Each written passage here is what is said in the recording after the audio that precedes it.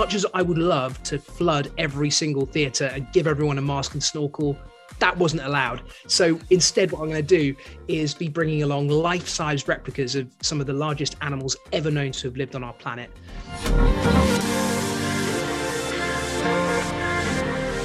Hello and welcome to another episode of Fun Kids Meets. This is the podcast where we bring you the widest variety of excellent and interesting people. Anyone from authors, actors, directors, YouTubers. How would you describe Steve Backshall, Dan? I think you got it in one. When you were running through those different types of people there, yeah, he's all of them. He's an explorer. He's a naturalist. He's a TV presenter. You might know him from Deadly 60. He's been up mountains. He's travelled all around the world. He's been to jungles. He's been to deserts. And he's got a new show out where he's going under the ocean. It's called Steve Backshall's Ocean. So we were talking all about that and about really how you become an adventurer. Because, I mean, we've got pretty good jobs, but imagine having that job. Imagine making TV shows, seeing the lions and, you know, bullet ants in the wild, these incredible creatures diving with great white sharks and with orcas, and it just blows your mind what an incredible job he's got to travel around the world and have fun. So is he talking specifically underwater adventuring, or is this like a crash course in just all sorts of adventuring? We talk about the whole thing. So a lot of it is underwater because of this show Ocean. We do learn about some of the deadlier beasts that he's found under there, some of the strangest creatures he's come face to face with.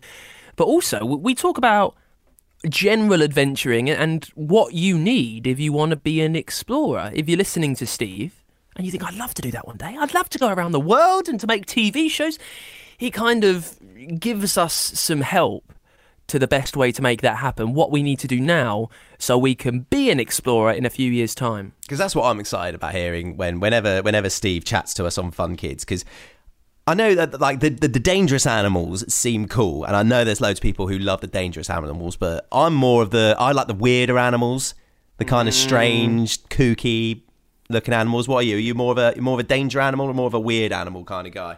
I'm mainly weird, but if there is weird, if there is a weird, dangerous animal, then more the better. I was sorry to talk about another one of our podcasts. I was doing the Science Weekly the other day, and we were learning about a bug who feasts on termites, and to knock the termites out, it does toxic farts. So, you know, I like weird and danger at the same time. I'll take it all. I mean, if we're talking about that sort of content, if that's what's happening, you can talk about the Fun Kids Science Weekly as much as you want on this podcast. We're all about that. If you want your farting dangerous creatures, Fun Kids Science Weekly is where you need to go. Sorry, Fun Kids Meets. Were there any behind-the-scenes things from the interview that you want to share with us? Right, this was on Zoom. So, what did I see in Steve Backshall's house? That's what we want to know. What was the house like? That's the gossip we want. Where is he recording this Zoom thing? So, well, as you would expect, an explorer and adventurer, because whenever I've met them before, they're always very organised when it comes to adventuring, but kind of everything else, they're a bit ramshackle. And he didn't look like he had a really good rig or setup that you might imagine from someone 2 years into different lockdowns and now doing Zooms. He was kind of bending down over his sofa, leaning over it with a load of books stacked all around him. It was as lo-fi as I think you can imagine. I can imagine that Steve Backshall sees things like this as a challenge. Like, he purposely doesn't have like the pro setup because he likes to go into adventurer mode and be like, right, I've got 2 minutes till this interview starts. How am I going to make this work? And then starts fashioning things out of materials, just using his adventurer mind, getting in the zone. And perhaps, and sometimes when famous people have got something to really talk about, like they're doing a show or they've got a book out, they might need to do a few interviews. So maybe Steve was doing that and just trying to give himself a different task in every one, just to give himself something to explore for each interview. I don't know. A different setup each time. That's it. That is it. So let's have a little chat and hear about Steve Backshall's new show as Dan chats to animal legend Steve Backshall. It is one of the biggest guests we've ever had. One of the world's greatest adventurers. Steve Backshall has explored jungles all around the world. He's travelled the globe many times, come face to face with some of the most deadly creatures in his show Deadly 60, and he's off on tour. all around the UK. It's called Steve Backshall's Ocean. Steve, thank you for being there.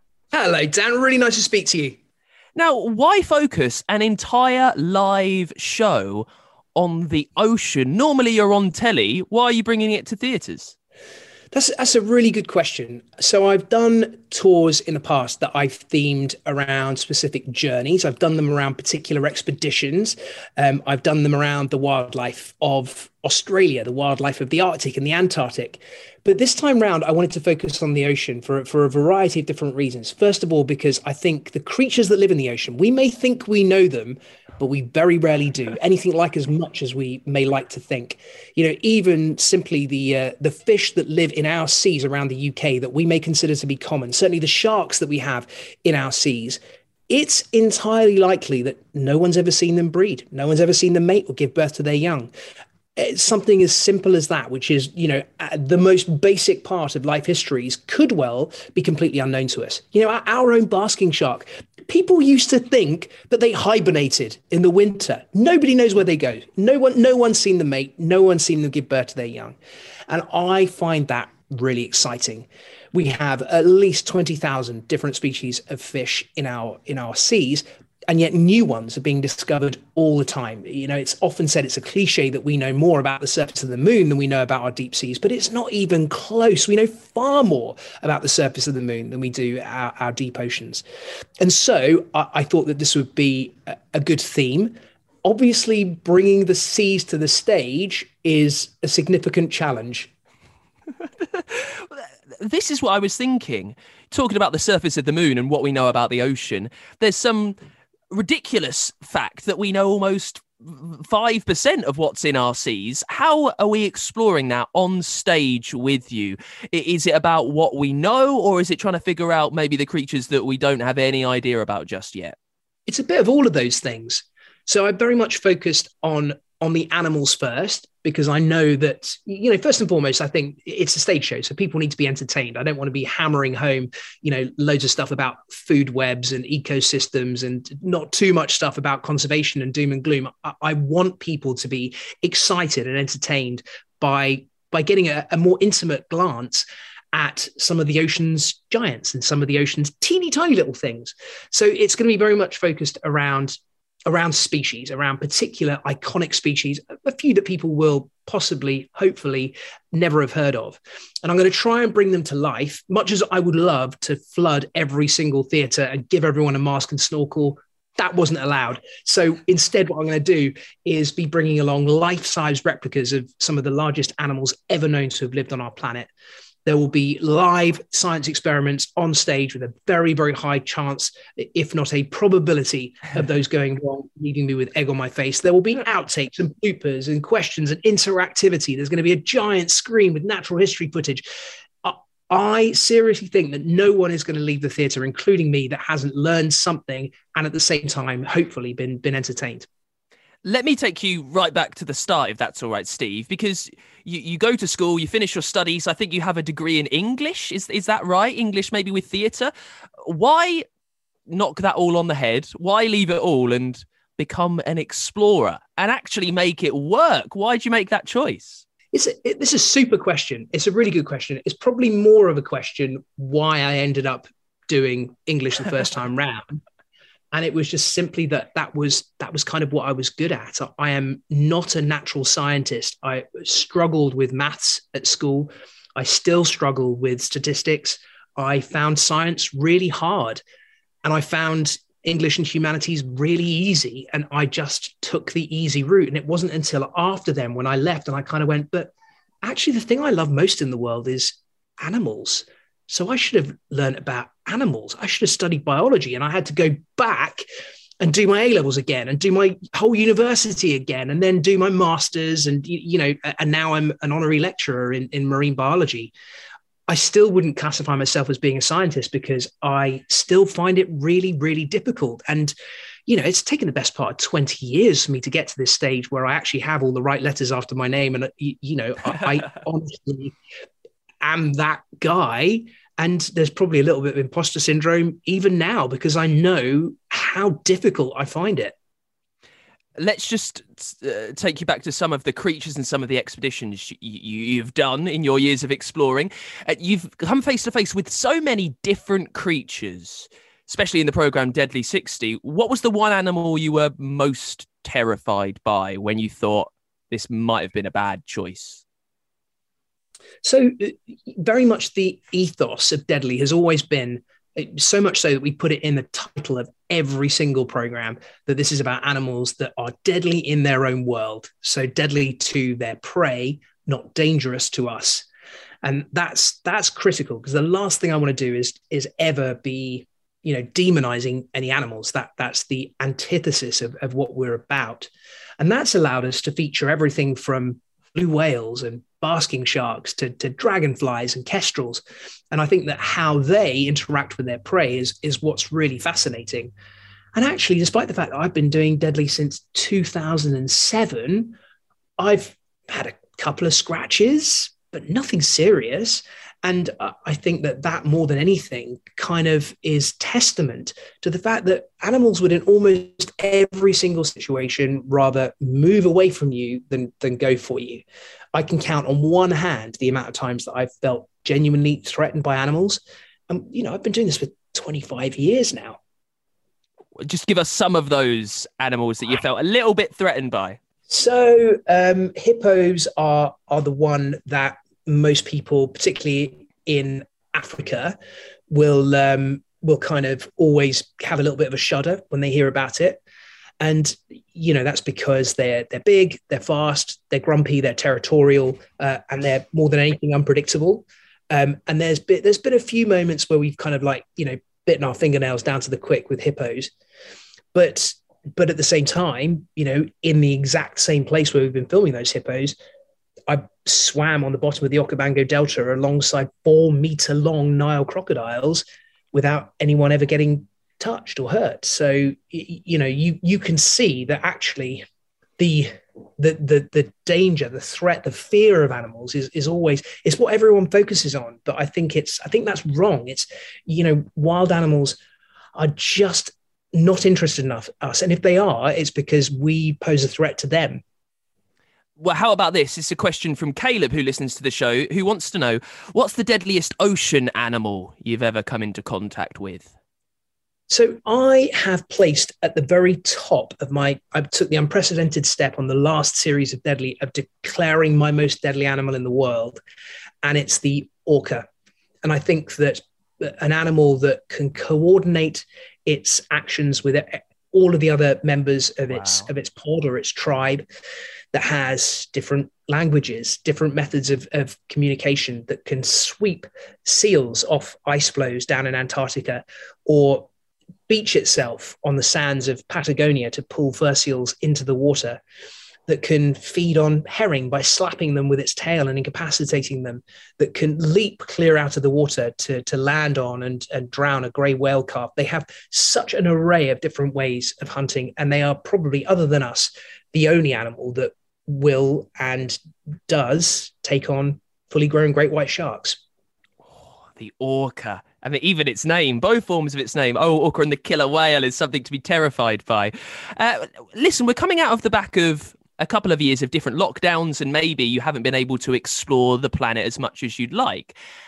How good are you at being an adventurer in your own back garden? I saw pictures online from you the other day of you with your family scaling mountains. Do you still explore every day when you can? Yeah, I think that it's very important for us to realize that adventure always begins at home, and it always begins in your own backyard. There is not a single mountaineer whose first mountain was Everest. There is not a single adventurer who first went source to sea down the Amazon before, having a little paddle on the Thames first. We learn our skills right in our own place, at home, in our own back garden. And that's much more prescient to me right now, because I'm a dad to twins at 2 and Logan at 3. And therefore, we're thinking every day of how we introduce them to the wild world, how we get them interested in nature. And that's the key to us. It's those first steps, those kind of early experiences that are going to be formative and hopefully drive them towards something like we do for a living. But even if they don't, just the fact that they will have had those experiences with nature, I think will be really positive and help them to be able to become, fully formed little humans.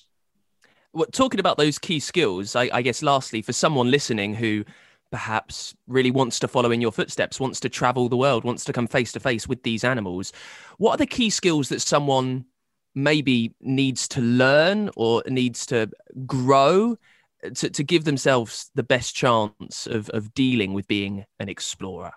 Don't be afraid of failing.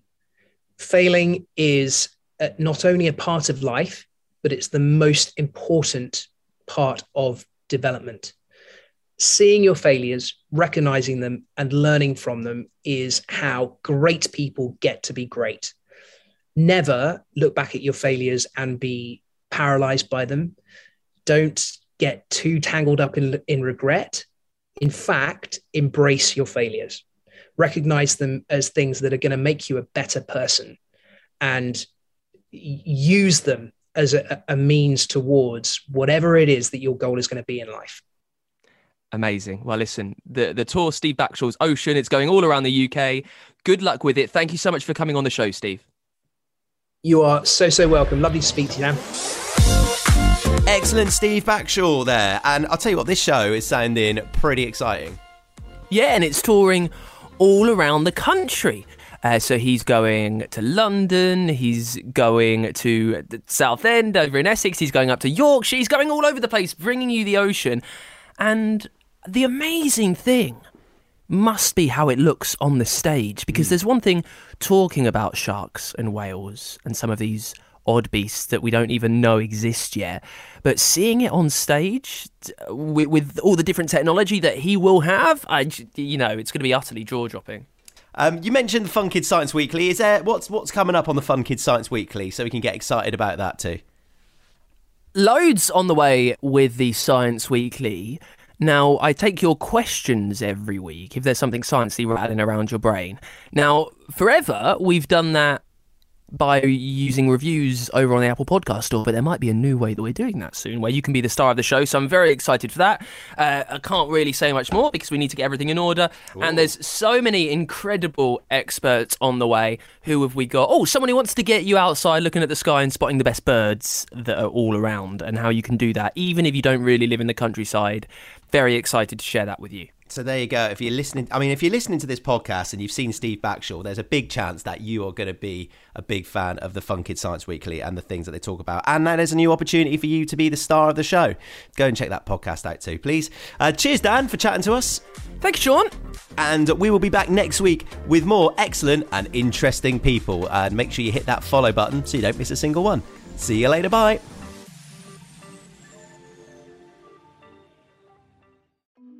I'm James Stewart, and in Saving Planet Earth, I'm going to be joined by some of the world's top scientists to introduce you to some of the weird and wonderful ideas being trialled to try and save our planet.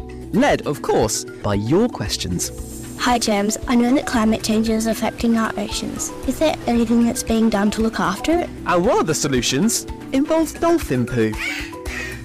This is Saving Planet Earth, available wherever you get your podcasts.